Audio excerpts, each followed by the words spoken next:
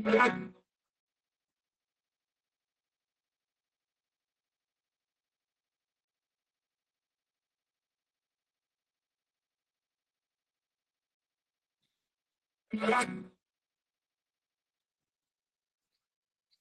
morning, good morning, good morning, good morning. Good morning, man. We back. What's up, fellas? Nothing much, man. How you feeling, bro? Doing all right today, man. Ready to talk some basketball. You know how it is. Love to hear it, man. It's a beautiful Sunday morning. It's been hot as hell in Jersey these past couple days. Hopefully today's a little lighter, but it's been hot as fuck, bro. Yeah, it's been baking the whole week, man. Yeah, it's to stay inside under the AC weather right here. Bro, my wife talking about let's go to Hoboken. I'm like, come on, man. Come on. Like, I just want to chill. Oh, man. Man, you can walk on the water, get you a little spritz, man. That's true. Might be cool about the water. I'm gonna definitely have some in my cup a little bit, but bro, it's been a quiet week of hoops. But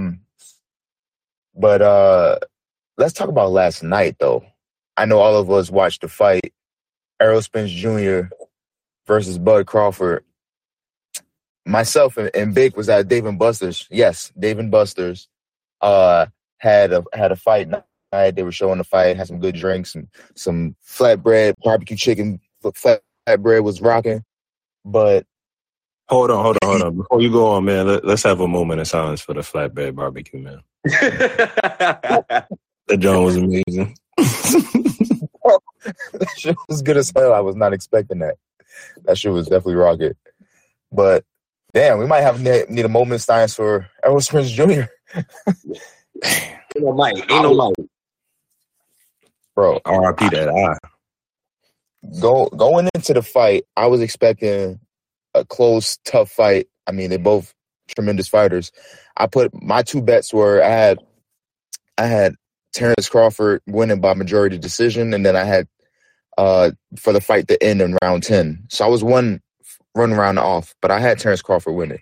I did not see Errol Spence getting his ass whooped like he did last night.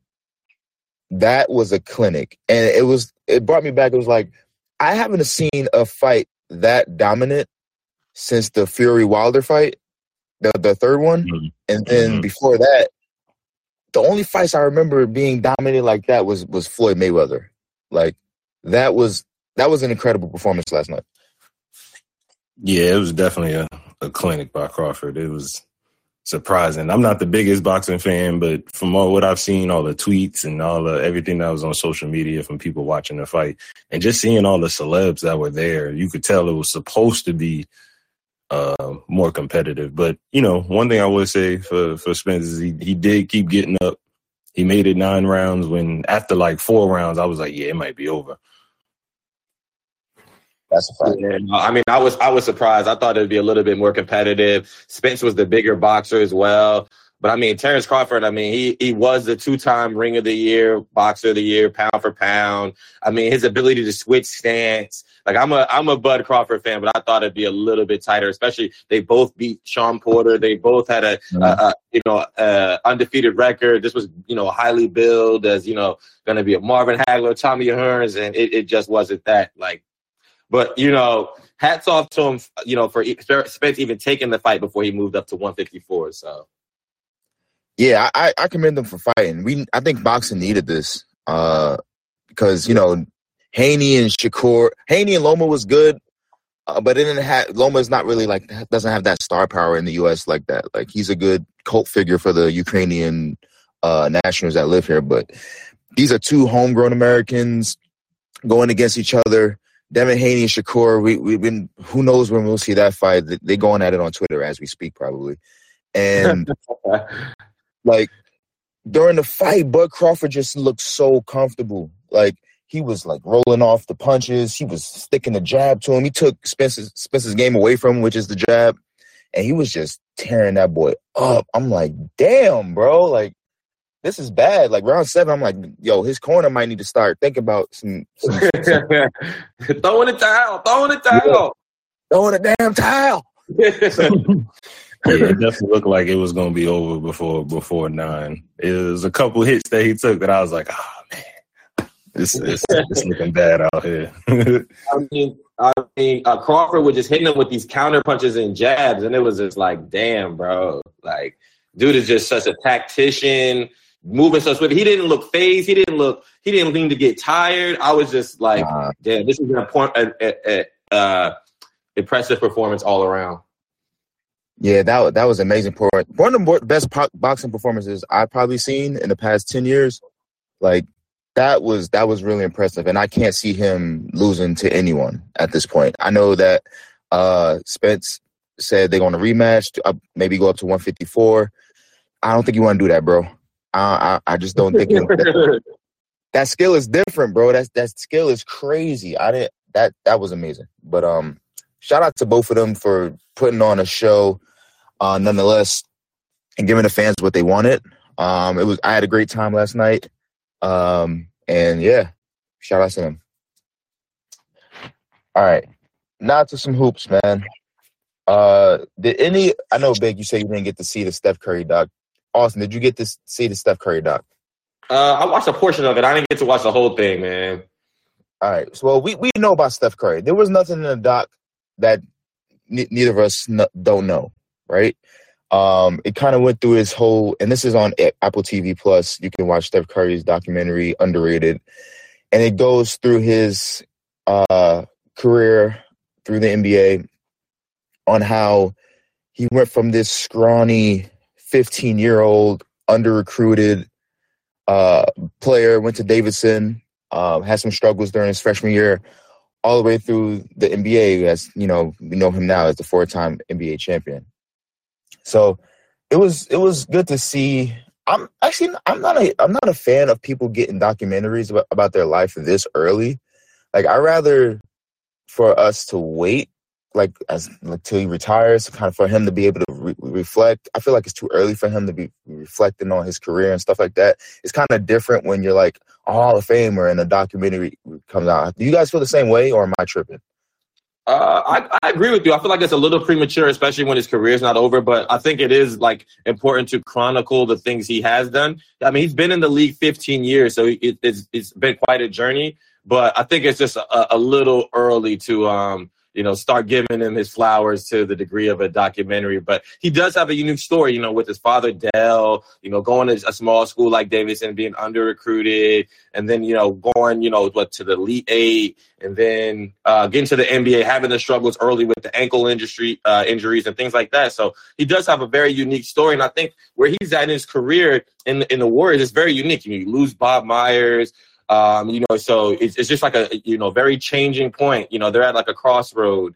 You still got the core with, Draymond, Clay, and Steph, but you don't have the KD anymore. You don't have the high expectations of, the finals. The roster looks different. So I think this is just like a new chapter in his journey. So I think it's very fitting from a time standpoint.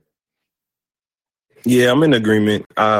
Maybe a little too early, but from the reviews that I saw, it wasn't really much of a life and times of Steph Curry. It was pretty much just showing you, exactly what the title was, kind of him like having the underrated title, moving forward. He's definitely nowhere near underrated anymore. I don't think anyone's sleeping on Steph Curry. But, I'm sure they'll come out with another one once he retires. I mean, the man is the unanimous, greatest shooter ever. There's not even an argument anymore. So I'm sure there'll be more that he can add to it, and it'll be more of a career documentary down the line. But, for what it was a little early because, like you said, his career is still going. There's still way more to add to it.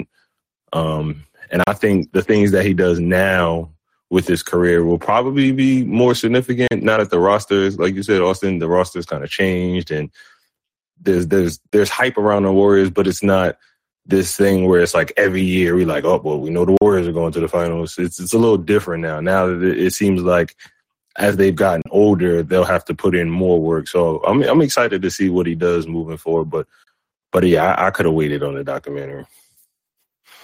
Yeah, and I'm open to being wrong about that because the documentary was pretty much more about like his high school and college career. They ran through his NBA career, like it was really fast. So I'm open to being wrong for this documentary because it was so centered around when he was younger and growing up and things like that. So I get it from that aspect. There's just a couple things that I wanted to take from it because I thought it was important. And Big, I know that, we played Division I basketball, so I think you'll find some of these things important as well. And Austin, you've been around the game. Most of your peers played the game, so you can relate as well. He originally wanted to go, being a Charlotte kid, he wanted to go to Virginia Tech and he wanted to go to Duke. They obviously said he was too little, and they didn't see the potential there.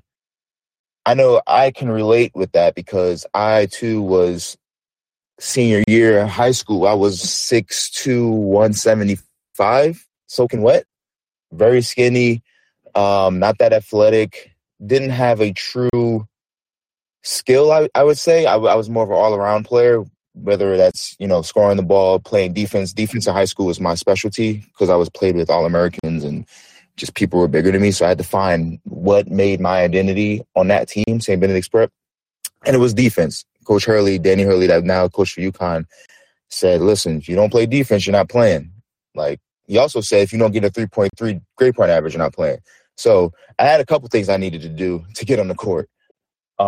So I can relate to him wanting to go to bigger schools and not being big enough. I think during my recruiting my senior year, a lot of teams told me that.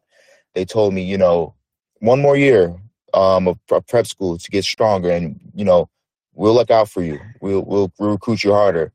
And it's tough. It's tough hearing that, like as a 16, 17-year-old kid, because you want to feel like people want you, people value your talents. And my parents wasn't having the one more year of school thing. Like they're paying tuition at St. Benedict's Prep. They probably got their own issues going on of what they want to do with their lives. So the financial part wasn't there for me. So I can relate to wanting to go to one of the bigger schools and not having that maturity as far as physical level. And yeah, he made the most of it, and got recruited by Bob McKillop at Davidson eventually. But Big, I know you were a little bit more physically mature than me. You were 6'7", but you were still kind of skinny. Did you ever get that kind of feedback from schools like during your recruitment? Yeah. Well, it was different because, when we were in high school, if you were over 6'5", you were probably playing big man.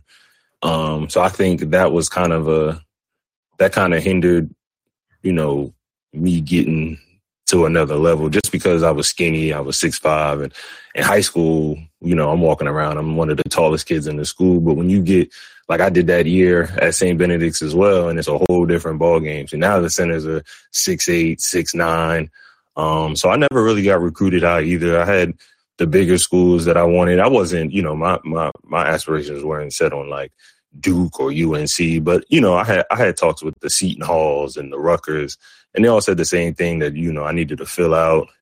I never really had a true position. I played a little bit of the 4, a small 5. So yeah, I can definitely relate to schools kind of being like, you got to do more. The same for me when I got to St. Benedict's. You're playing with All-Americans, people who are proven, people who are, the Roy Williams and the Coach K's are showing up to practices, and I'm getting talked to by like the St. Peters and the Delaware. So yeah, I definitely feel you on the not getting the recognition that you feel like, you deserve and things like that.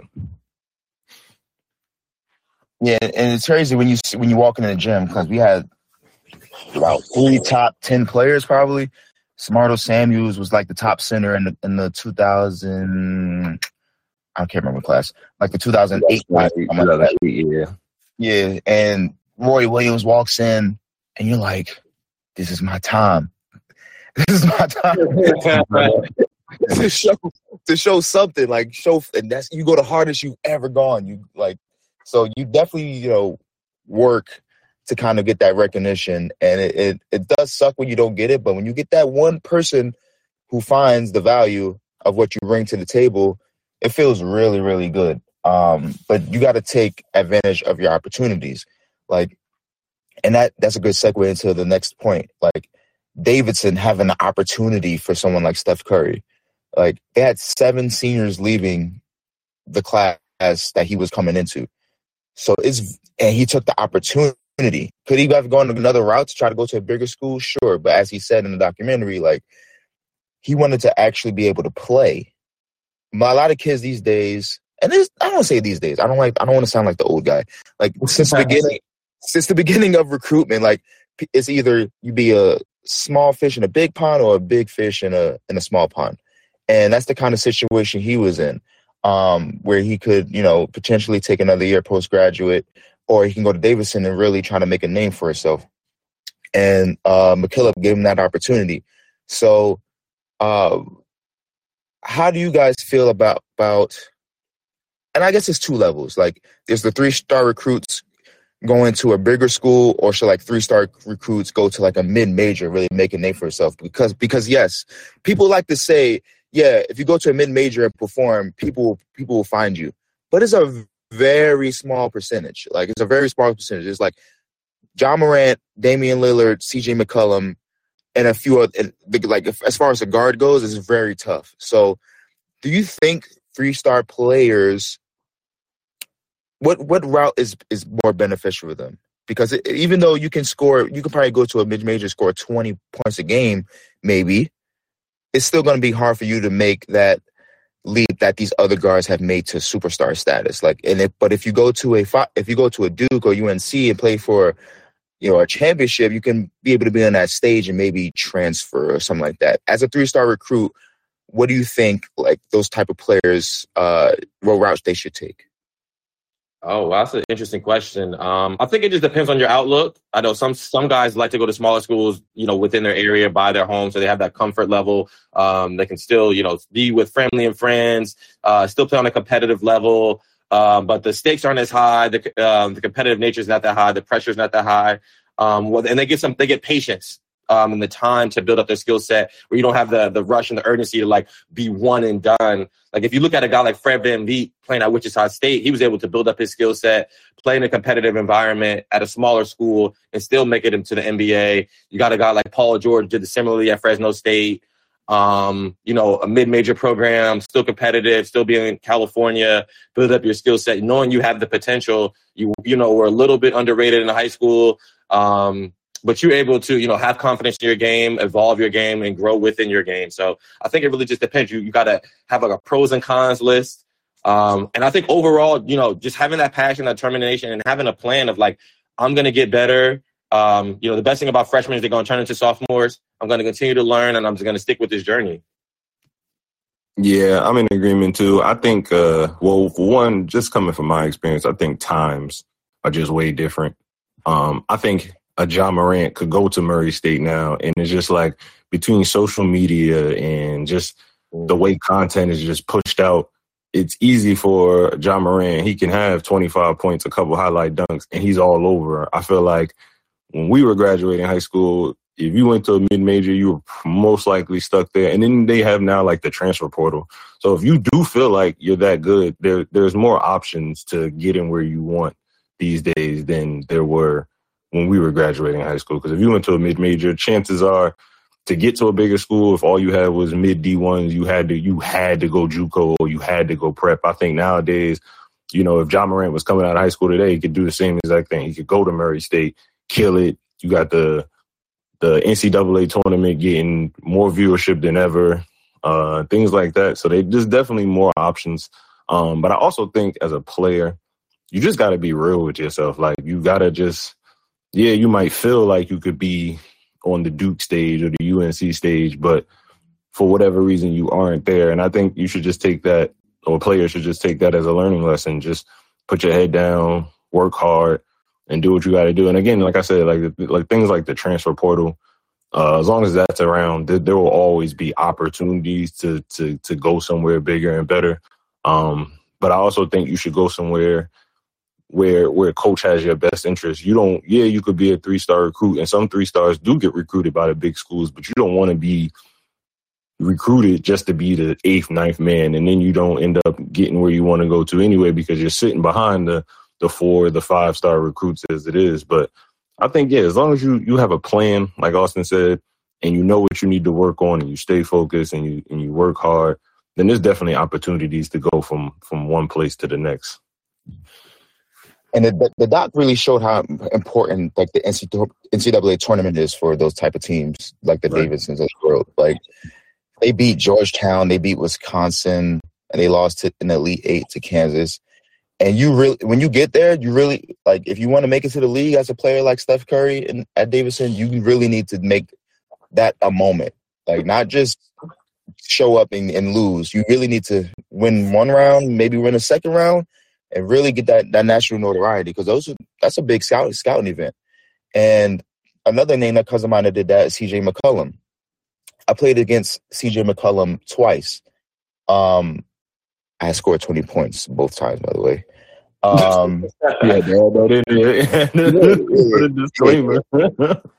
Yeah, bro. And I was the primary person guarding him. He never went off. He had about like 19, I think, and probably had like the same the next game. But I never went into the game. It was like he was I think he was in 2 classes behind me or maybe 1. So I never looked at him and was like, oh, I see NBA potential. But then he goes to an NCAA tournament. He becomes player of the year in the conference. He goes off on Duke. And that's like catapults him into like lottery status. I'm like, wow. Like that is very important for players to have those moments in the NCAA tournament. John Morant had the same thing. I think he dunked over a player or something like that. And he had almost like I don't know his stats, but he had a great NCAA tournament as well. I don't think I've ever saw Damian Lillard in the tournament, but that's here nor there. But when you get there, you need to have those type of moments. And he had those moments. He went to the tournament the first time and lost in the first round. But that second time, he knew, like, I got to show up. And, boy, I remember LeBron showing up to the game and them hitting that reverse on the other side while you're getting fouled. I was like, this boy is nice, bro. Like, he catapulted to himself into almost a household name in the college world. So, like I said, NCAA tournament is very important for players like that. Yeah, lucky you, Rello. 19 points. The 2 times I played him, he flamed us. He probably had 30 each time. It was like, man, like, yeah, those moments are definitely important. What'd you say? Didn't y'all play zone? How did he do that? Bro, the dude could shoot. And he was, the shooting from far wasn't a big thing like it is now across basketball, but he had range. And I think out of all the guards that we played that year, he was probably the most next level ready. Maybe not body wise, but as far as just from like a skill standpoint, you could just see the difference between him and our guards. Like, you would play him and you could tell like, oh, he could play at Duke. He could play at North Carolina, and not just play, but like start and like average a dub there too. So yeah, I wouldn't say that I played him and was like, oh yeah, he going to the league, but you knew he was going somewhere after Lehigh, just off playing him. The dude was just flaming everybody in the conference. Facts. 2 more points on Steph, then we can move on. One, spoiler alert in the documentary, I should have said spoiler alert like 10 minutes ago, but oh well. One thing they didn't touch on, and I'm really surprised because I remember this when I was in college, seeing this on TV and thinking like, what the hell? They ran a triangle and 2 on him. Loyola Marymount, I think it was, ran a triangle and 2 on Steph for a whole game, bro. He was double teamed for a whole game, and they held him scoreless. That's crazy to me, bro. Like, that's crazy. Like, and as a good thing, like the fact that they still won the game. He had 0 points, yeah, but he was double teamed full court for a whole game for somebody who was not recruited or anything like that, seen as like not much potential there, not an athlete, blah blah blah. For him to have that type of respect from another team is crazy, and I thought they should have added that, but they didn't. Yeah, that's crazy. I mean, it'd be a little bit harder to do that if he was at the bigger schools. And I just told you about mid-majors. Like a person like Steph Curry, he is the clear-cut alpha on that team, you know what I'm saying, to the point where if they double team him, it's going to be hard for them to win. You said they did win, but, you know what I'm saying, I'm sure he has some, from what I remember, he has some capable teammates. For sure. Yeah, that's a tough thing to do, or the tough thing to overcome as a team when your best player is getting double teamed. And you're at a mid-major where you really only have one star, I would say, and the rest of the players are just like what they are, you know, mid-major D1 players. That's definitely crazy to get. What'd you say, boxing 2? That's crazy. Triangle and 2. And they won by 30. Like, what the okay. Yeah.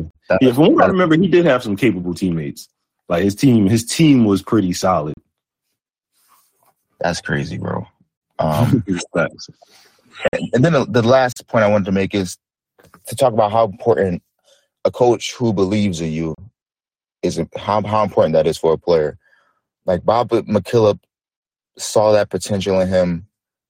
He struggled the first couple games of his freshman year, and it's documented in the documentary. And there was a pivotal point for Steph Curry. He said, like, for his confidence, like Bob McKillop could have pulled him and said, "Listen, you know, you're struggling right now. We need to win some games." But he kept going with him, and I thought that was really important to note, like how important coaching is. And even when Steph decided to go to the NBA, he was very emotional, and it felt like that was a family. I cannot relate to that. Like, ever since like my high school career started, I felt like I was working to prove something, like, to the coaches. I was always thinking about, I don't know how to say it. Like, I felt like I was never, like, I was accepted, but I always felt like if I wasn't doing something, if I wasn't doing something right, that, you know, they wouldn't have my back. I always felt that way. I felt like Coach Hurley had my back in certain instances. He obviously gave me the opportunity of a lifetime. Like, I wasn't recruited to go to St. Benedict's. I was literally walking in the gym one day, and he said, "Hey, you want to play in the summer league with us?" I said, "Sure." And that was it. So he obviously gave me the opportunity. I'm forever grateful. He was a great coach. He taught me the game in ways that he opened my eyes to things that I've never experienced before and made me the player that I was. But I always felt like I was proving something to him. And maybe that was a good thing at that early age of my career. Going into college, my freshman college coach was like, I couldn't take him seriously, to be quite candid with you. I felt like our practices at St. Benedict's were harder than the practices we had in college. Like, first day of practice, I'm like, why are we doing chest passes for 10 minutes? Like, I'm a Division I college player. I know how to chest pass. Like, if you want to, like, what are we doing? And granted, half the roster, or three-quarters of the roster, was D3 players or D2 players. Like, so maybe I don't want to talk about them in a bad light, but maybe they're used to that kind of regimen of going through that. But we never had that I never had that type of relationship with that coach. I never had that type of relationship with the coach after him. I just happened to be the best player on the team. Like, I just had to perform. As long as I was performing, then everything was all right. But I kind of bumped heads with all my coaches at some point in time, except for Coach Hurley. I wasn't about to try him.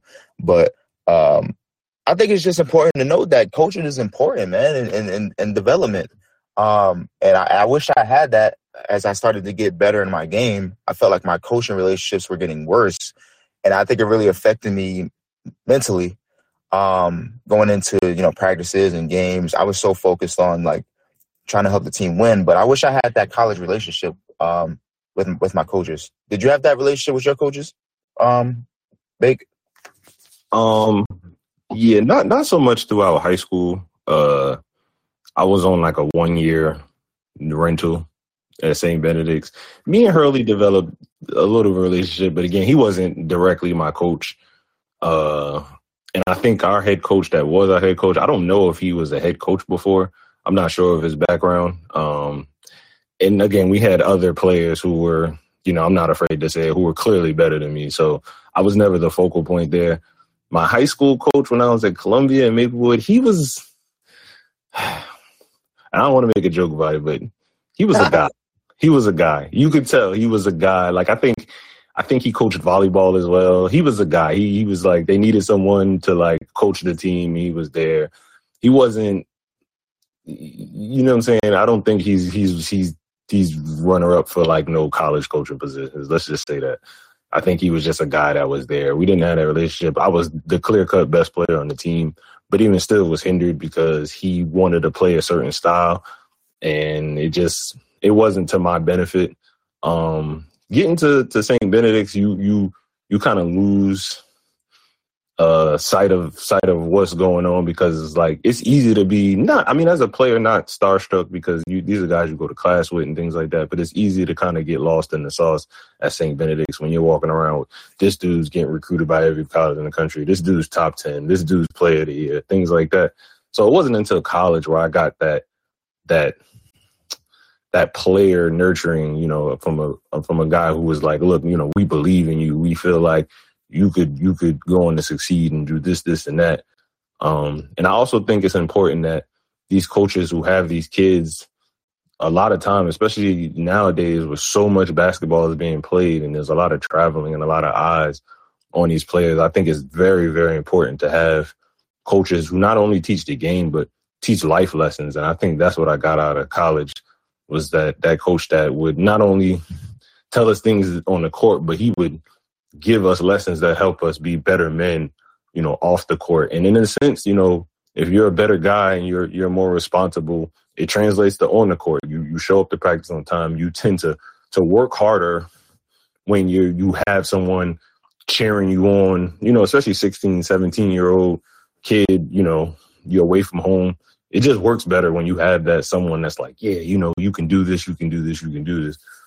So it took me a while to get there, but once I got to college, I had that relationship with my coach where they believed in me. I was like a focal point of the offense and the defense.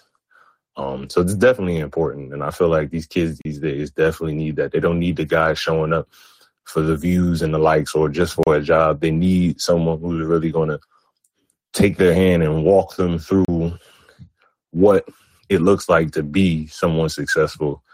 Especially with social media these days, kids think, it's highlights. You need someone that's grounded, that's going to show you like, okay, you want to get there, this is what you need to do.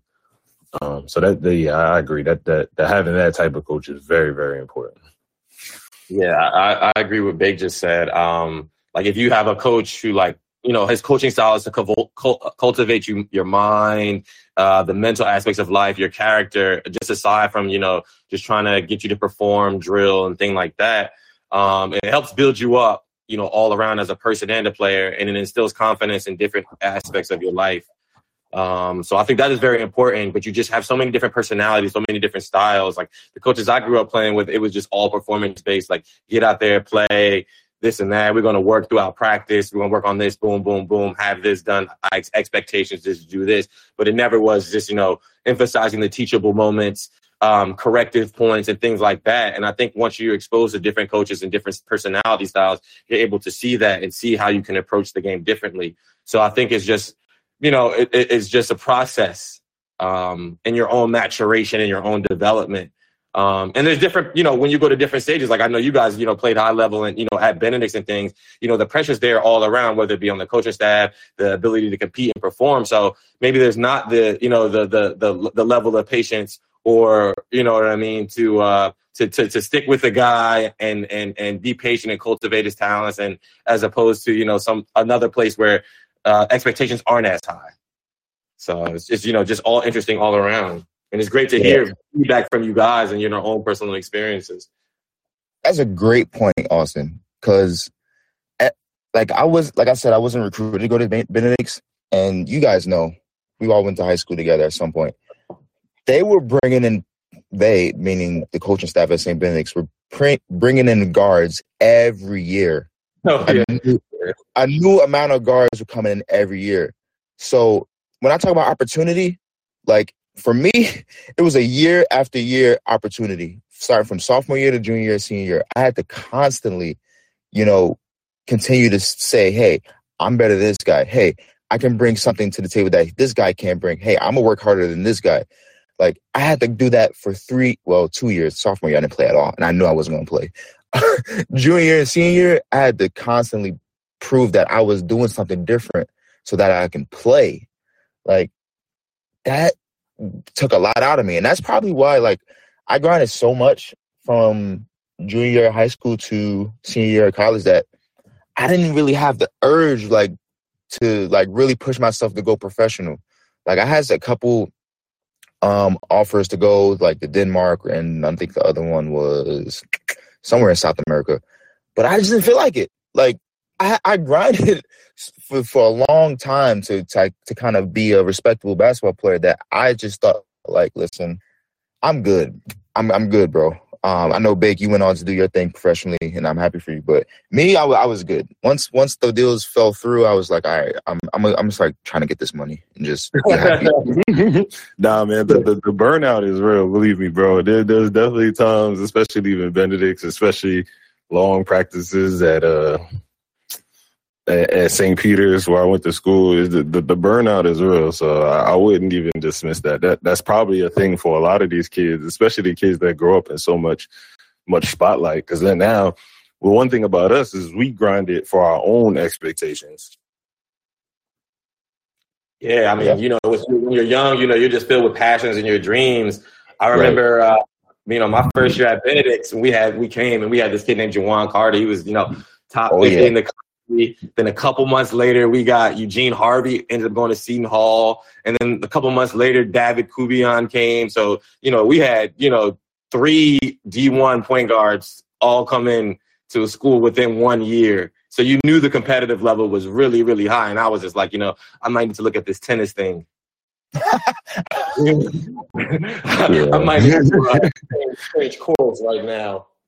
You know what's funny? I know you guys remember this. Like, being in convocation, to people who don't know, is like our prayer period every morning before class at St. Benedict's. Every morning. Like, we was having church. It's snow. It's hailing outside. It's a hurricane. It's a tornado. You got to be at convo. It don't matter.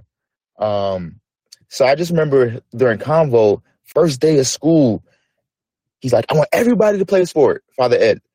I want everybody to play a sport, and nobody can try out for basketball. I'm like, oh, shit. Like, he meant varsity basketball. He's like, you're not going to play varsity basketball. Go to another sport. Try fencing. Try wrestling. Do not go for basketball. I had went to Danny Hurley, and this is a longer conversation than I expected, but I like it. I had went to Danny Hurley's basketball camp the summer before freshman year. So I was already on his radar from, like, a freshman team perspective. He was the hiring coach for the freshman team. So I remember the freshman tryouts. It was so many people in them tryouts, bro. Like, the whole class was in the tryouts. You remember that, Austin? Yeah. Bro, the whole class was in the freshman tryouts, bro. Soccer players was in the basketball tryouts. I'm like, what the hell? So I remember I did, like, spin move, layup. I had a block, and I did, like, assist, and he said, all right, you're done. 10 minutes. I was done in tryouts. So I felt good about that. Real quick, I'm going off on a tangent here, man, but the name Eugene Harvey still gives me nightmares, man. First of all, St. Peter's, it's like 60-60, bro. When I tell you it's like no time left on the clock, there's literally just enough time to just throw the ball. And this is one of my biggest regrets in my careers, bro. He catches the ball at half court. We in Seton Hall. I think the game was on, like, ESPN2 and everything, bro. He catches the ball, and I'm like, man, Eugene can't shoot. I mean, if you know Eugene, he's not a shooter. He was always like a crafty, to the cup type of guard. He catches the ball at half court, bro. I had a chance. If I'd have took 2 steps, me being 6'7", I probably could have got a hand up, maybe even blocked it. And I did one of those, he ain't about to make that. We on the overtime. Hey, yo. Cranked it in from half court, bro. I think I cried that night, man. You definitely cried that night, man. It was hurtful. But yeah, I just wanted to say that. I think I remember that game too. Bro, it was bad. It was bad, man. And let me just rattle off a few names to tell you about the type of players I was competing with. Freaking daily, nightly to get a freaking spot in minutes. Like you said, Eugene Harvey, David Kubian. Let's name the schools: Eugene Harvey, Seton Hall, David Kubian, Marquette, Tamir Jackson, Rice, DeJuan McMillan, USF, University of South Florida, Zach Rosen, the freaking like all-time leading assist and scorer in UPenn history. Who else? Oh, Tu Holloway. Like, Tu Holloway came to Benedict's, and he clearly just wasn't with it. Like, he wasn't with the bullshit. Like, he was like, nah. He was like, this ain't for me, because it was Benedict's is different. So that's just a couple. There's more that came and went, like, that was in that pool of, like, this isn't for me. So, yeah, it was tough, man. It was tough. But I'm happy I went through it. It helped my mentality of what I do to this day. Like, to this day. I know every day at work, I got to prove myself. I got to prove my worth. They're going to replace me tomorrow. So I got to continually get better at my job, and I got to, take every day and make the most of it. So, yeah, man. Yeah. Definitely a lot of life lessons basketball will teach you that you could easily translate to life, just period. Just the hard work, the having to prove yourself, just overcoming obstacles. You get injured, you got to rehab, you got to get back. Certain days where, like, we had no choice in college. You're on scholarship, so you got to show up to practice. But you might have had a long night. You might have been studying. You might have been putting in work. You got to go to practice for 3 hours. Things like that. They translate. You wasn't studying, fam. Hold on. First of all, bro, my GPA was over 3.0 when I graduated. I know that ain't nothing to be like, oh, should I, but it was there. Considering how high school went for me, I'll take it. I'll take the diploma that I'm not ever going to use. All right, fine. I'll allow it. All right, I think that's the end of our Steph Curry session. That kind of went into a reflective life. But that was cool. I think we're going to have more conversations about that as more topics come through. So, yeah, that was fun. Now we're going to move on to some NBA topics, just a few. And the first one we'll go with is your boy, Bake. I'm looking on you to lean in on this conversation because your boy just got paid freaking 5 years, $304 million to Jaylen Brown. No player options, fully guaranteed. Back up the Brinks truck. A couple of Brinks trucks. I'm still having troubles accepting these salaries, bro. Like I'm still having troubles with the salary cap is going to be this in 3 years type of mentality, and I know I need to fix that. But between him, Tatum, and Kim Porzingis next year, it's going to be what, $117-ish million, 115, something like that. That's that being your big three. Are you fully confident in that big three to do something special? I know you guys have depth, but that big three in particular, how do you see that coming to shape? As a basketball realist, and I take pride in not being the one that just flows with the takes of everybody else. And most Boston fans are probably excited to have Porzingis, but I think the ones of us who really pay attention to ball, I mean, you're iffy on it because the money, paying those guys that type of money, I'm not really mad at because that's just what the market is for players of those caliber. I'm also worried about depth.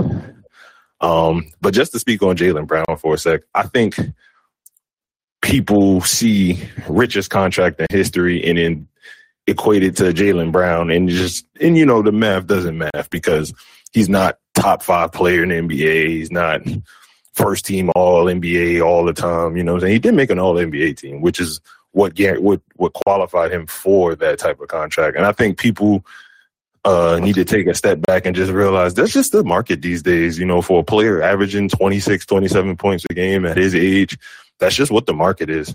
Him having the richest contract isn't going to be it's not going to be that long. Like, it was a time when we seen Mike Conley get like 100, almost 60 million. Everybody was like, oh my God, Mike Conley?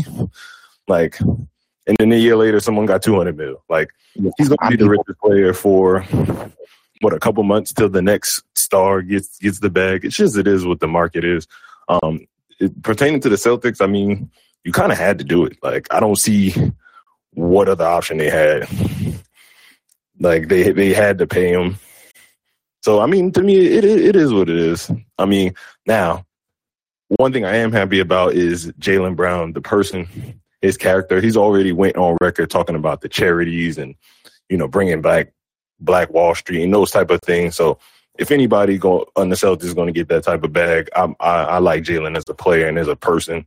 I know he's going to do right with the money, so I'm not really tripping in that aspect. As far as the Celtics is concerned, I mean, we'll see. If Porzingis can play how he did with the Wizards, even though some people would look at it as like, you know, empty calorie stats just because he was on a bad team putting up numbers. I definitely think he has that type of talent to still be a 22, 23 point per game scorer and a decent defender. He's like 7'4". So I'm cool with it. I didn't like the losing Marcus Smart, but you know, I'm cool with it. Like I'm not really tripping. I still think we'll be in contention. But I also think that Jaylen Brown has no choice but to make a step. And I think it was 2 years ago he was damn near the best player in that finals outside of anyone named Steph Curry. You know what I'm saying? So I'm not really worried too much. He definitely does have to step it up.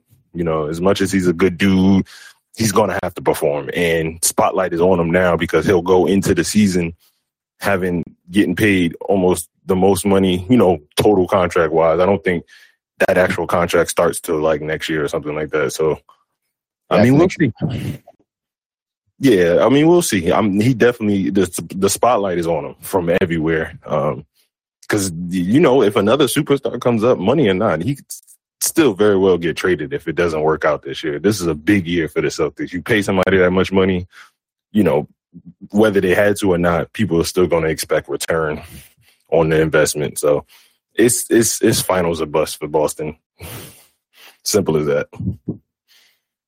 Yeah, I think I agree with you, man. There's a lot of expectations on Boston. I mean, with those contracts with their big three, they've, you know, been on the cusp the last, you know, 4 or so odd years.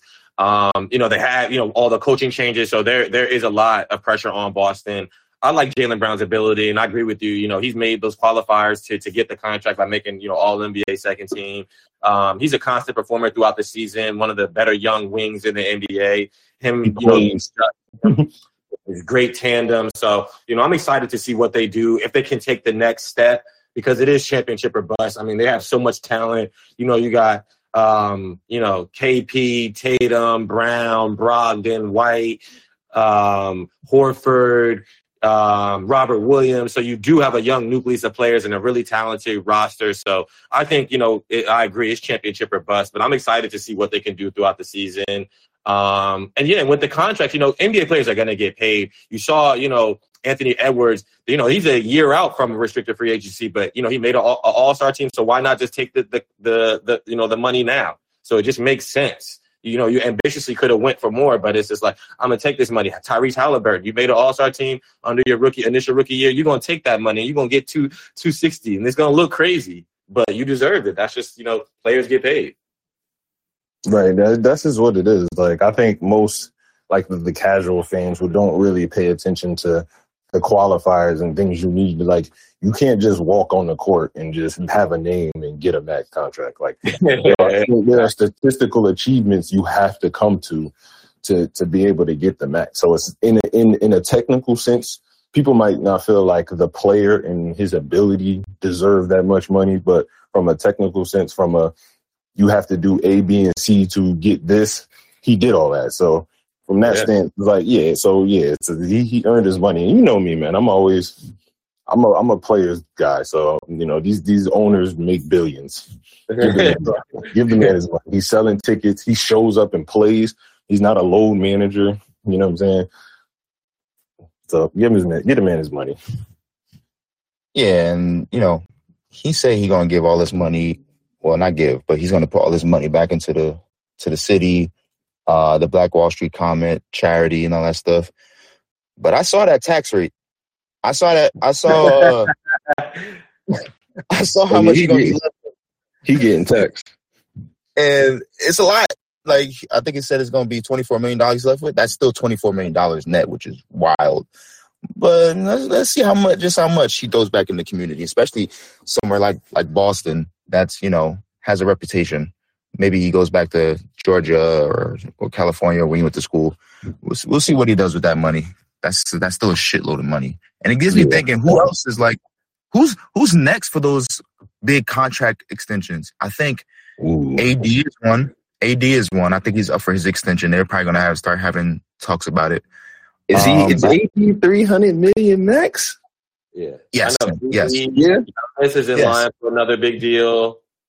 There's a couple players. Shai Gilgeous-Alexander is in line in 2 years. So there's a lot of guys breaking this 300, 350, almost $400 million contract status. It's definitely unprecedented for sure. And I mean, I think people need to understand, and I think, if people from the outside view, those type of people that are like, that's too much money to be dribbling the ball. I think people need to understand, like, this is just what the game and the entertainment industry is commanding at this point. Like, these teams and these players generate billions of dollars for these owners. Like, and I don't think people understand that. Like, all they see is, oh my God, this dude's getting paid $300 million to dribble the ball. But you got thousands of people every other night paying hundreds of dollars to come see him play. It adds up. The contract is fine. The contracts are fine from a number standpoint with like the profit sharing, the TV deal that's going to come up in a few years. Players just got to perform. If you're getting paid $60 million, I don't want to hear about these pop-up injuries. I don't want to hear about, he's not playing for 2 weeks because of an ankle injury. Like, that's not that serious. Like, these trainers got to chill. It's not always on the players. Like, these trainers, as we have to get with the times with these contracts and accept them, these players got to be on the court, bro. Like, I'm sorry. They got to be able to be available for these fans who's paying all this money, for the television distribution companies that are paying all this money to have the best players play. So whether that's changing, medical regimens, switching your diets, becoming more focused, and then those type of things. Be available. These players got to be available. I don't want to see a $65 million player on the bench. I'm sorry. So I agree. And that brings up another topic though. That is, I think the NBA could do more. I'm not a big fan of the load management either. But then again, I'm not an NBA player. I don't know what these players go through. But I know at the end of the day, is basketball. You can get out there. And I think some of these injuries and some of like people making $40, $50 million and only playing like half a season is ridiculous. So I'm in agreement with that. But I do like that the NBA put, standards on like these all-star NBA, all NBA things. You have to play, I think, 65 games now. Yeah.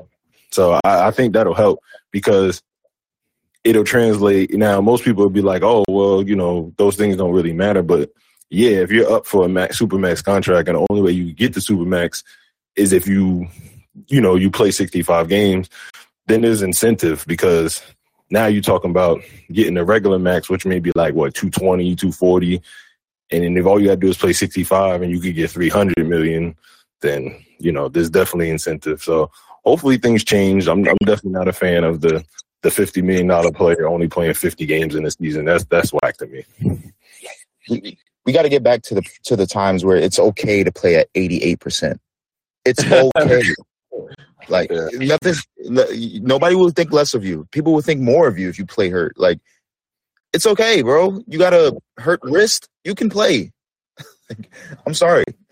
Right. You'd be out for like a finger. I jammed my finger. I'm out 2 weeks. Like, my favorite is when like it's late January or almost early February, and guys are like, I'm just gonna sit out 2 weeks, with this little wrist injury before the All-Star break. I'll just chill, start my vacation a little early. Nah, they gotta do better. Gotta do better. We just took off for 3 weeks. I get it. All right, but shout out to Jaylen Brown. I like Jaylen Brown as a player. I think, like Big said, he has another step to go. You got to work on that left hand too. For sure. Definitely got to work on that handle because he got exposed a couple of times. That's my man, and I'm always be a Celtics fan. But there's definitely things that he got to work on for sure.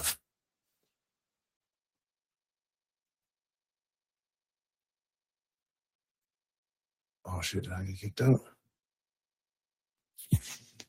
No, it looks like we all still in here. Oh, did we lose Rel? Yeah, that sounds like it.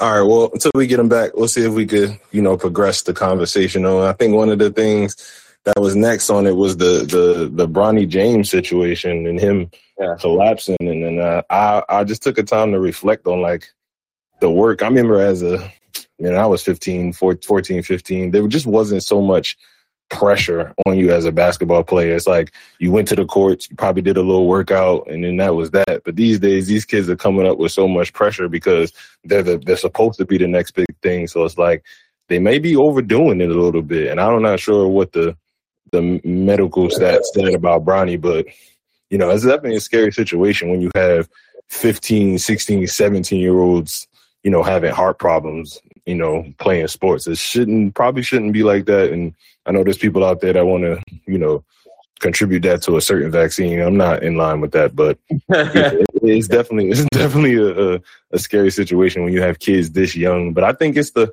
overworking, because you think about it, like when I was a kid, there is a lot of basketball being played. Like we were AAU, we were playing sometimes 2-3 times a day, actual games. So I think there's just a lot of pressure. There's a lot of stress. And then just who he is, it got to come with a lot of stress because you're LeBron James' son. You're so much pressure to be the next LeBron James that, it probably got to his body. Yeah, I definitely agree. Anytime you talk about heart health, you got to take it seriously. But, from a teenage standpoint, it really is alarming. But like you said, I think he does have that added pressure and anxiety on him that might have, added to it, impacted his health. But yeah, I'm just, glad to hear that he's doing well. Because even growing up, I remember I used to watch the movie The Sixth Man with Kadeem Hardison and Marlon Wayans. Yeah. And it was just like, when you hear a player collapsing and passing out, like you don't hear this commonly and regularly growing up. But to see it now, it's a lot alarming, and to, see the regularity of it. I mean, with DeMar Hamlin last year, and you just seeing these different things, events happen in sports, you just got to take it to effect and account, that, we are physically, we do have physical limits to understand our bodies and the constant strain we do put on ourselves and the overexertion, to hydrate and the amount that we do put into our body to wear with tear. So it's very alarming to see. And you just try to get, more knowledge upon what can impact it, how this happens and things like that. So, but I'm really just, glad to hear that Bronny's doing well. I hope he, has a great, fantastic career at USC. But I definitely think over the next couple of years, we'll be definitely investing more in the grassroots and younger sports on, heart health, cardiac arrest, things like that. I think with the amount of games that are being played, I think some of these bigger programs like AAU teams and like some of the high schools who are big time with basketball, they may need to invest in that training team. I know, like when I was in high school, I think we had one trainer for like the entire school. I think it may be time to just especially with the amount of work these athletes are putting in these days, playing way more games, just feeling way more pressure at a younger age. Because I feel like when I was young, AAU was just, it was AAU. You kind of didn't really fill out like what was going to happen with your future till about like junior, senior year, maybe earlier if you were like a phenom. But I feel like now it's like you hear about like 11-year-olds getting looked at by Duke and things like that. And I just think that added pressure might not be the greatest for the younger generation of sports. But I definitely think that these coaches and teams might need to start investing in someone to look out for these athletes from a health standpoint at an earlier age rather than just, oh, he's young, he'll be all right. Yeah, so I definitely think, with the constant, the way that, grassroots is evolving with all these trainers, these new performance academies, even with social media, that adds a new heightened pressure that we haven't seen before. So I think we definitely need to examine that because these players aren't able to detach mentally. They might have a good game, bad game, but then they go online, they keep hearing about it, and then it's just constantly within their mind and, plays into their psyche. So, I definitely think we definitely need to examine the light and, we look at players that from a mental standpoint, physical standpoint, what they're going through and how they're processing it. So yeah. Yeah. I'm back. I don't know what happened. Oh, welcome back, brother man. Yeah, I don't have much to say on Bronny. I just want to say prayers to him. Wishing him a speedy recovery. I've been looking up like the technical aspect of like sudden cardiac arrest because we've heard about players passing out like a few times, like the kid Conte Johnson from Florida a few years ago. Mm-hmm. USC also had another kid who unfortunately collapsed, maybe in 2022 or something like that. So it got me looking up like what are some of the causes for this, and there's a couple. It's coronary heart disease, congenital since birth heart conditions, changes to your heart structure because of disease or infection, or extreme physical activity or blood loss. Hopefully for Bronny is that last one, extreme physical activity. Maybe he was just doing too much and got overexerted and, ultimately his heart stopped. That being the least extreme of the four bullets I just said. And then the other thing is other sudden cardiac deaths causes include cardiomyopathy. I don't know what that is. From alcohol use disorder, obesity, genetic disorders of your heart muscle, including a couple things that I can't pronounce. So this article also says, and this is by the Cleveland Clinic, sudden cardiac death in athletes is rare, about 1 in 100,000. Most professional athletic programs will screen for this.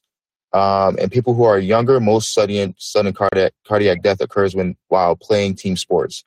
So while it's rare, it did happen, and we're glad that it wasn't fatal. We're super glad it wasn't fatal.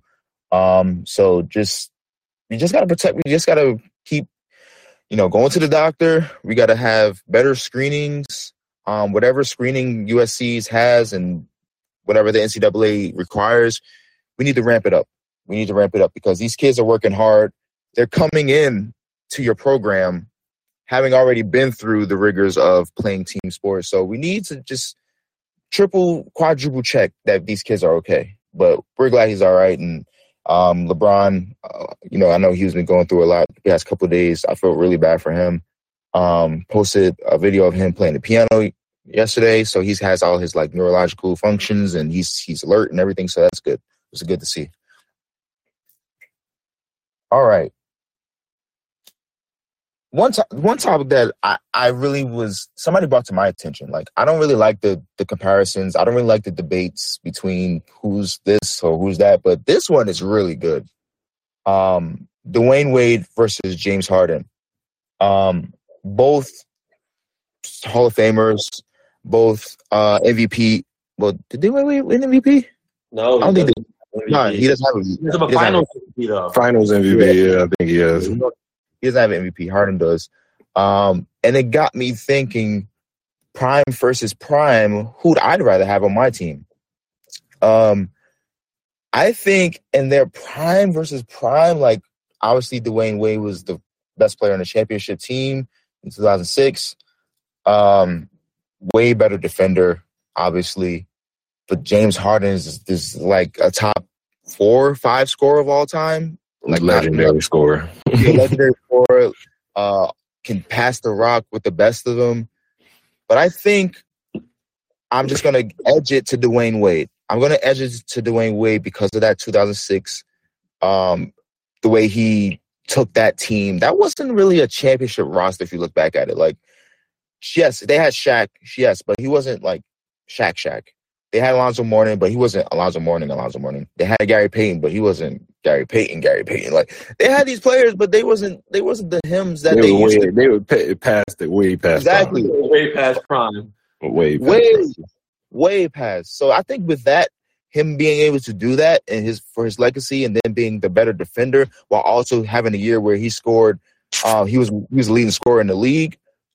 I think I got to give it to Dwyane Wade because James Harden while he's supreme offensive talent, doesn't have the defensive ability, and I don't like him I'm trying not to put this in perspective, but it's only right. Like we have an unconscious bias. Like him jumping from team to teams just doesn't sit right with me. But if you go prime for prime, when he was scoring 40 like for 2 months straight, I think I'd still take Dwyane Wade because of the defensive ability and the leadership aspect, as well as he brings scoring. So that's my take. Yeah, I'm in agreement. I'd probably give the edge to Wade, and you also have to. We're obviously just going off, just 1v1. But if you're building your team, you got to go through context. What does your team look like? What does your team need? Obviously, if you need someone that's going to score 35 a game because your team just isn't offensively capable, then, there's that. And I also say, just to play devil's advocate is on James Harden, I think one thing that outside of the scoring, because I think D Wade in his prime could get you 40. Might look different than what James Harden is doing. And it might take longer because D Wade was I think in his prime, he was more of a slasher. You didn't really look at him as a shooter. He had a little mid-range game. He was definitely not a three-point shooter, like at all. But I think one thing that gets, I don't know if it gets overlooked, but one thing that James Harden definitely does better than D Wade outside of scoring, I think is the playmaking. The man literally led the league in assists this year. So just to play devil's advocate, I think he does have that. But I'd still, because of the defensive liability that James is, I would give the edge to Wade as well, just off that. No, those are some really good points. I'm probably going to agree with you guys. Just also, I think in the competitive standpoint, like Wade was such a competitor. He brought it nightly. I mean, injuries ultimately like derailed his career a little bit early, but those Heat years, I mean, he was just every night. Young Flash was such, a competitor, and he would bring it every night. I don't really see that urgency in James Harden. I will always have this knock on James Harden that Game 7 against the Warriors when the Rockets just folded. They shot, I think it was 3 for 27 from 3. So I'll always hold that personal gripe against them. But, I mean, it's really close. I mean, that's one of the better shooting guard comparisons that I've seen in the last couple of years. I mean, they're both just elite level talents. Have had great careers, but I'm going to have to slightly give their edge to Flash. Although I love Harden, I mean, he's going to end up with, 30,000 points, 10,000 plus assists. So he's going to be one of the all-time greats. And I really love his game. He's very versatile, great playmaking ability. He can stretch the floor, can shoot it, great in the pick and roll. Has, helped modernize the game, with the Euro step back. Just a great skill set, but I'm probably going to have to lean with D Wade just because of, his defensive ability, capability, competitiveness, Team USA, that I think it was that 2008 team when it was him, Kobe, LeBron. That was another big time when they ultimately started formulating the plan for the big three in Miami. So I'm probably going to have to go with Wade. But it's really close. And, Harden still has a number of years left to ultimately, add some things onto his pedigree. But as of right now, I'm going to have to lean slightly towards Wade. Yeah, it's super close. And you bring up a good point with ballhead D Wade and USAB. He performed arguably the best out of everybody on that team. Oh, yeah. I mean, yeah, he was fantastic.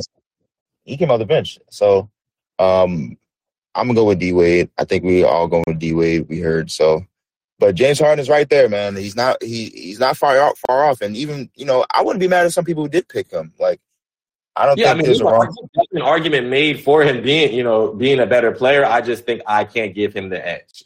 Personally, I can't give it to him. But yeah, that's like you said, that's one of the better comparisons I've seen. And like, I don't really like to get into it, but I thought that was a good one.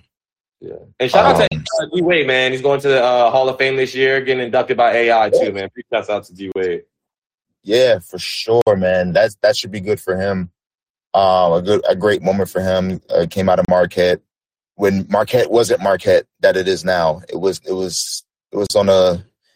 lesser known than back then. Had a triple-double in the NCAA tournament, right? Like, yeah. We got beat by Kansas, but it was a really good game. So, yeah, I remember he was a problem. He was definitely a problem. And when he came in the league 2003, I was like, I don't know who this guy is. Like, I wasn't watching college basketball like that. I just knew Bron and Melo. Like, where's Bron and Melo going? Yeah, I mean that whole 2003 NCAA tournament. I mean, they also had Karan Butler. He was fantastic at UConn too. Had a great tournament. I remember D Wade's first playoff series when they had played Baron Davis and the Hornets. That's when I really became a believer. They were going at it. Yeah, he hit the game winner against Indiana, I think it was. Mm-hmm.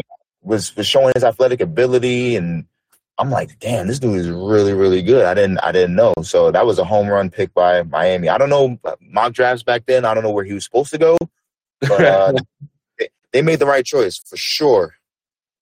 So shout out to D Wade. This Hall of Fame class this year is crazy. I can't remember who's really in it, but I know it's pretty crazy. Let me look who's going to be in it. I think we got Popovich is one of the coaches. D Wade is one of the players. There's a couple big players, if I'm not mistaken, who have also gotten Dirk. Yep. Damn, Dirk is my guy, bro. I love Dirk, man. I'm a big Dirk guy. He is the guy. Best foreign-born player ever. Yes. Pau Gasol, Becky Hammond, Tony Parker.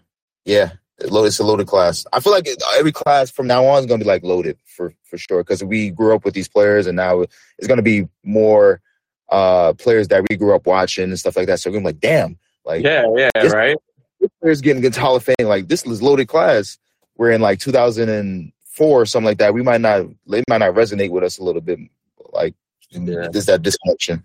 So shout out to everybody in the Hall of Fame class. I love Pau Gasol. That is my guy. Got his jersey retired this year. Laker champion 2 times. So shout out to Pau. I got to give Pau a shout out. Definitely had an underrated career. I don't think people know how good Pau was. And even before the Lakers days, he was a dog on Memphis. I mean, he was still pretty young at that point, but he was definitely like, his skill set was crazy when he was in Memphis. Like, was all over the court. I don't think he became much of a mid-range shooter until later, but he was definitely a good defensive player. He had moves, could rebound, could defend a little bit. Yeah, definitely one of the more underrated careers for sure. Yeah, it was. I was like, tell people he was so good, but he was an afterthought because the West had so many good power forwards. Like you had Dirk, KG, C-Webb, and then you think about a Pau Gasol. Like that's how good at one point the Western Conference fours were, and it was just a great time for basketball growing up to watch those guys. Can you guys name 2 players that were in the Lakers Grizzlies trade for Pau Gasol? Or can you name the whole trade? The whole trade. I know I can't. I don't know how to go back. I don't even remember that trade. I just remember waking up one day like, Marc Gasol. I think he was one of the picks. Here you go. And I'm blanking. We had just drafted Marc Gasol that year. Yeah, so I think he was one of the picks, and I'm drawing a blank. Damn, that's the only other one. All right. I got you. So, Marc Gasol, as you said, second-round pick. We gave him up. Kwame Brown. Stephen A. Smith. Javaris Crittenton. Oh, my Lord. Wow. Oh, man. I think Javaris Crittenton just got out of jail like a few weeks ago or a year ago. And Aaron McKee. Aaron McKee, former Sixers great, Temple grad. That was. I thought we were talking about different Aaron McKee. He was still in the league at that point. Dang. That's facts. That's facts, right? He was still in the league. And 2 first-round picks, 2008 and 2010. So Kwame Brown, Javaris Crittenton, Aaron McKee, Marc Gasol, and 2 first-round picks. Wow. Shout out to Mitch Kupchak. Yeah. That just shows you how underrated he was, to my point earlier. Just Lakers didn't have to give up nothing crazy. I mean, they did the 2 first-round picks, yeah, but when you get in a player that's potential all-star, there's always going to be at least 1 or 2 first-round picks given up. Yeah, that's just players that were involved for the trade. Like, all 3 of those players weren't nowhere near his talent, even put together. Like, Kwame Brown, man. Oh, my gosh. I believe that one alone. Yeah, but if you think about it, they got Marc Gasol, 2 first-round picks. Yeah, that's wasn't the Marc Gasol that we know. Obviously, he just got drafted, so it wasn't like we had time to see that. But yeah, I mean, it was a decent trade. You know, shout out to Paul Gasol though, man. People, when I talk to Kobe fans, and they always bring up, no knock on Kobe, R.I.P. to the GOAT, but he definitely had more help than people would. That second championship go round when he won, I think it was like one or two more. Like I be trying to tell people like, nah, Kobe wasn't on that team by himself. Like he had 2 All-Star big men, not just one. I mean, you add Pau Gasol, you pair him with Bynum and LO, like that's a front line. Yeah, fun times. Fun times, man. Fun times. I remember that. All right. Do we want to talk about KD and the ganja? Is that something you want to talk about? I'm always down to talk about the ganja, man. Well, some context. KD was on, I think he was at like his boardroom conference, his company boardroom, speaking to a moderator, and he said that he was a big advocate for weed being off the ban list to Adam Silver. He even said that he smoked like right before the meeting and walked in smelling like it, so it sent the message. I've never been a big weed guy as far as like using it. I don't know the research behind it.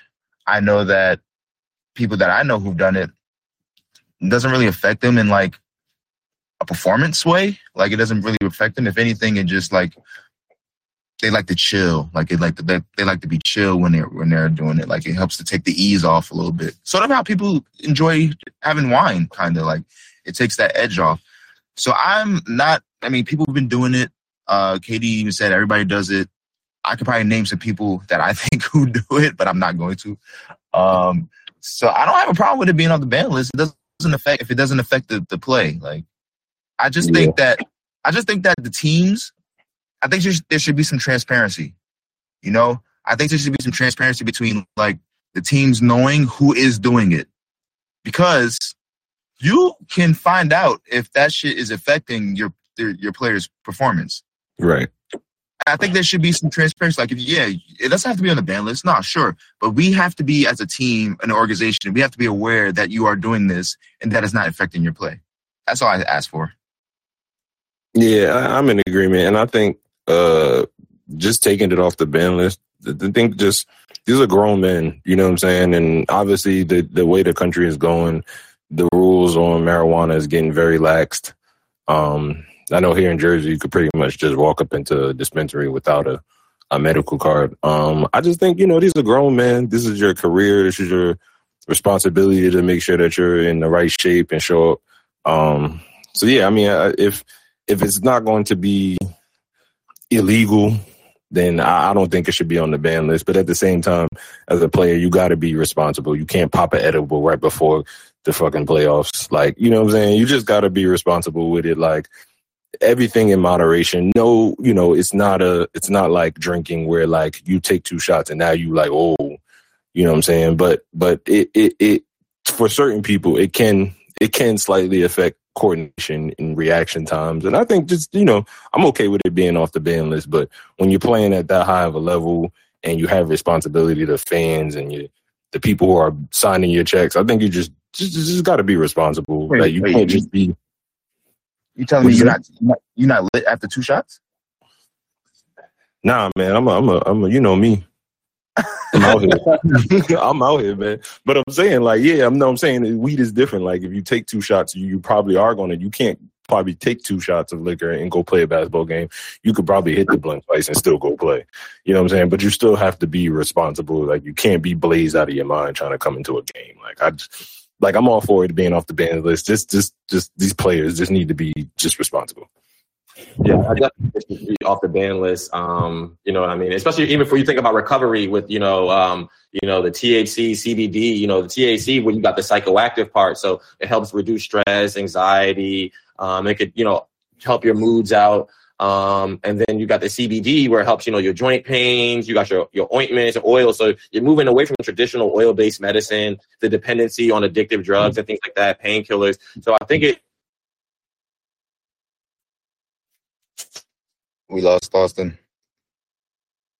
Yeah, but I see where he was going with it. Like, yeah, the medical benefits have already been, like, the information is already out there on the medicinal,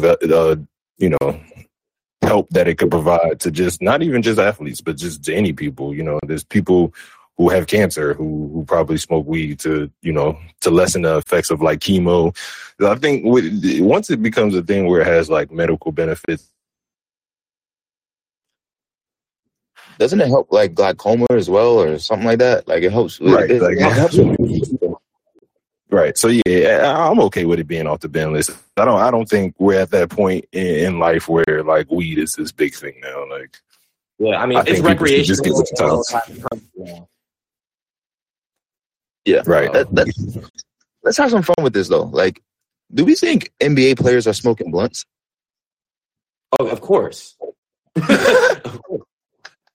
I don't think they hitting the Reggie off the corner like an everyday person. I think they probably, if you're smart, you probably go to a reputable dispensary somewhere where you ain't gonna get no BS. But yeah, I'm sure they are, especially in the off season. I'm sure they are. No NBA player should be smoking blunts. Treat yourself better. Treat yourself better. Get some papers. And smoke them out of the paper. Yeah, the blunt is the tobacco factor is something. So yeah, I'd be worried about the tobacco factor with just rolling regular blunts. But yeah, papers, they got the THC pens now, kind of like a vape. And then you got your edibles, but just edibles is just a little too strong. I don't recommend a solid edible before game, because you might be out there tripping. And then you can't control when it sets in. Nah. Yeah, you be good in the first quarter. Second quarter, you out here wilding. All in moderation, man. You just got to pick and choose your times. And I mean, if it's going to be something that you're using for medical benefits, use it strictly for that. I definitely don't think, like, NBA players should be everyday daily smokers. I don't think that would be beneficial. But I mean, I'm sure there's players who probably blow it down before every game and go out there and be fine. Like, could you imagine I name a few who I think probably were like that? You know what I'm saying? It was probably never confirmed, but we all know those players. They'd be like, he probably be getting smacked. So, that's wild. But yeah, and that's all I have, bro. That's all I have for today. I don't know if anybody has any other things. That's all the topics I had. I have the Genie Bus retirement of Bron's jersey on the list, but we know that's going to happen. Like, that's inevitable. Yeah, that's inevitable. She's talking about the only criteria she had was him going into Hall of Fame. He's LeBron James. I don't know. He was getting his jersey tired. He brought a championship. He's been there. Any team he played for needs to retire his jersey. Yeah. If you had LeBron James on your team, chances are you made some type of significant run while he was there. It might not have been every year, but the man went to like a gajillion finals. So chances are he elevated your team. He's won a championship, every stop. So retire the man's jersey. Now, what number it's going to be is probably different. That's probably another, something to deliberate. I know Kobe had both his jerseys. For him, who cares? Like, for him, it's like, who cares? Like, just pick one. Retire one of them. Yeah. Don't even put a number on it. Just put the jersey up. Just put his last name on it. Call it a day. Just put James. I wouldn't be surprised if he'd be like, yeah, can y'all put King James on my jersey? Like, no, bro. We ain't doing that. Speaking of that, the NBA needs to do that again, man. Putting nicknames. The NBA ultimately made him the logo. What? For him to be the logo? I wouldn't be surprised if you think about it in maybe like 10 to 15 years. If the NBA is ever going to redesign a logo, I think LeBron is the guy that would be the logo. Ooh, that's a discussion right there. All he's done for the game, all-time leading scorer. I think if anybody's ever going to, take Jerry West's place as the logo, I think LeBron James is the guy. Yeah, I'm with that. I mean, I think, due to business things, I don't know if they could ever do Jordan just because he has his own brand with his own little logo. Yeah. I mean, yeah, it makes sense. He would be next up. I mean, there hasn't been a player that's been on top of his game in the spotlight for this long, like you said, scoring champion. It wouldn't surprise me either. Now, is everybody going to go for it? No, because I think LeBron James is one of those players who has, for as much love as he gets just as much hate. So I can't see everybody being on board, but I wouldn't be mad at it. But yeah, just as far as the ambassador of the game, just a figure, if it was ever to happen, I think he would be the one. I think that's a big if, though. Like, I can't see the NBA ever getting to a point where they need a rebrand. Like, they would have to have a really good reason to change their logo because of that brand value and brand integrity. Like, everybody know what the NBA logo is. So changing that is going to cost a lot of money, and it's going to have to be like a slow rollout. Like, so is it worth it at that point? We'll see. But I ain't mad for LeBron being on there. I ain't mad for Kobe. I ain't mad for MJ. I'm not mad at.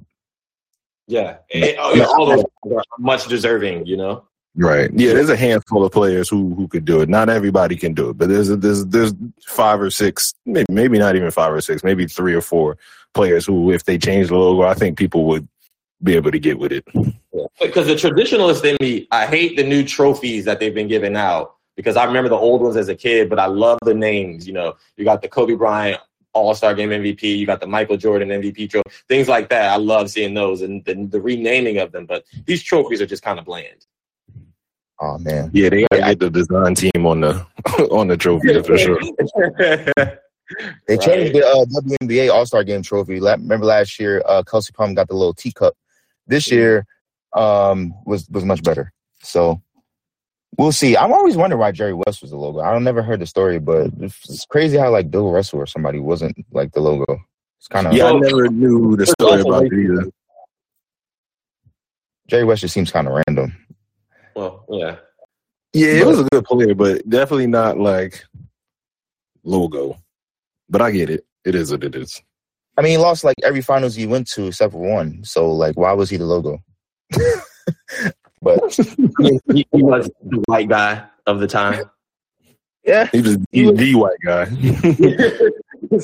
so, it's like we could go with Wilt. We could go with Bill Russell, Elgin Baylor, all these great guys. But, I think we'll go with the white guy. You could even win Cousy. I wouldn't be mad about Cousy. Oh, okay. Yeah, Cousy could have been. Yeah. Like somebody who he played for, I think, helped as well. Like playing for the Lakers, like, yeah, he's just kind of in the forefront of everyone's mind when it comes to basketball at that time, anyway. Yeah, he said he didn't even like being the logo. If you watch Showtime Lakers, which is coming back soon, I'm really excited about that. In the first season, they depicted Jerry West being a crazy dude, like, and I can see it. Like, you can see him; he's older now. Some of that crazy stuff is coming out. Like, oh yeah, I had a couple interviews over the years that I was like, okay, an animal.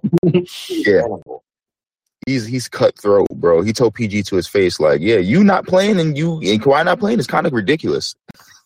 I was like, hey, yo. Your general manager is telling you that to your face is crazy. But yeah, let's make Bron a little logo. I'm with it. If y'all with it.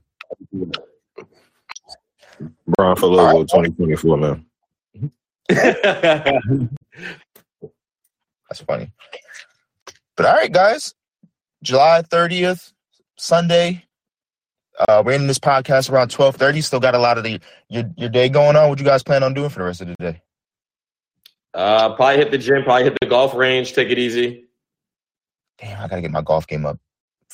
Damn. We outside.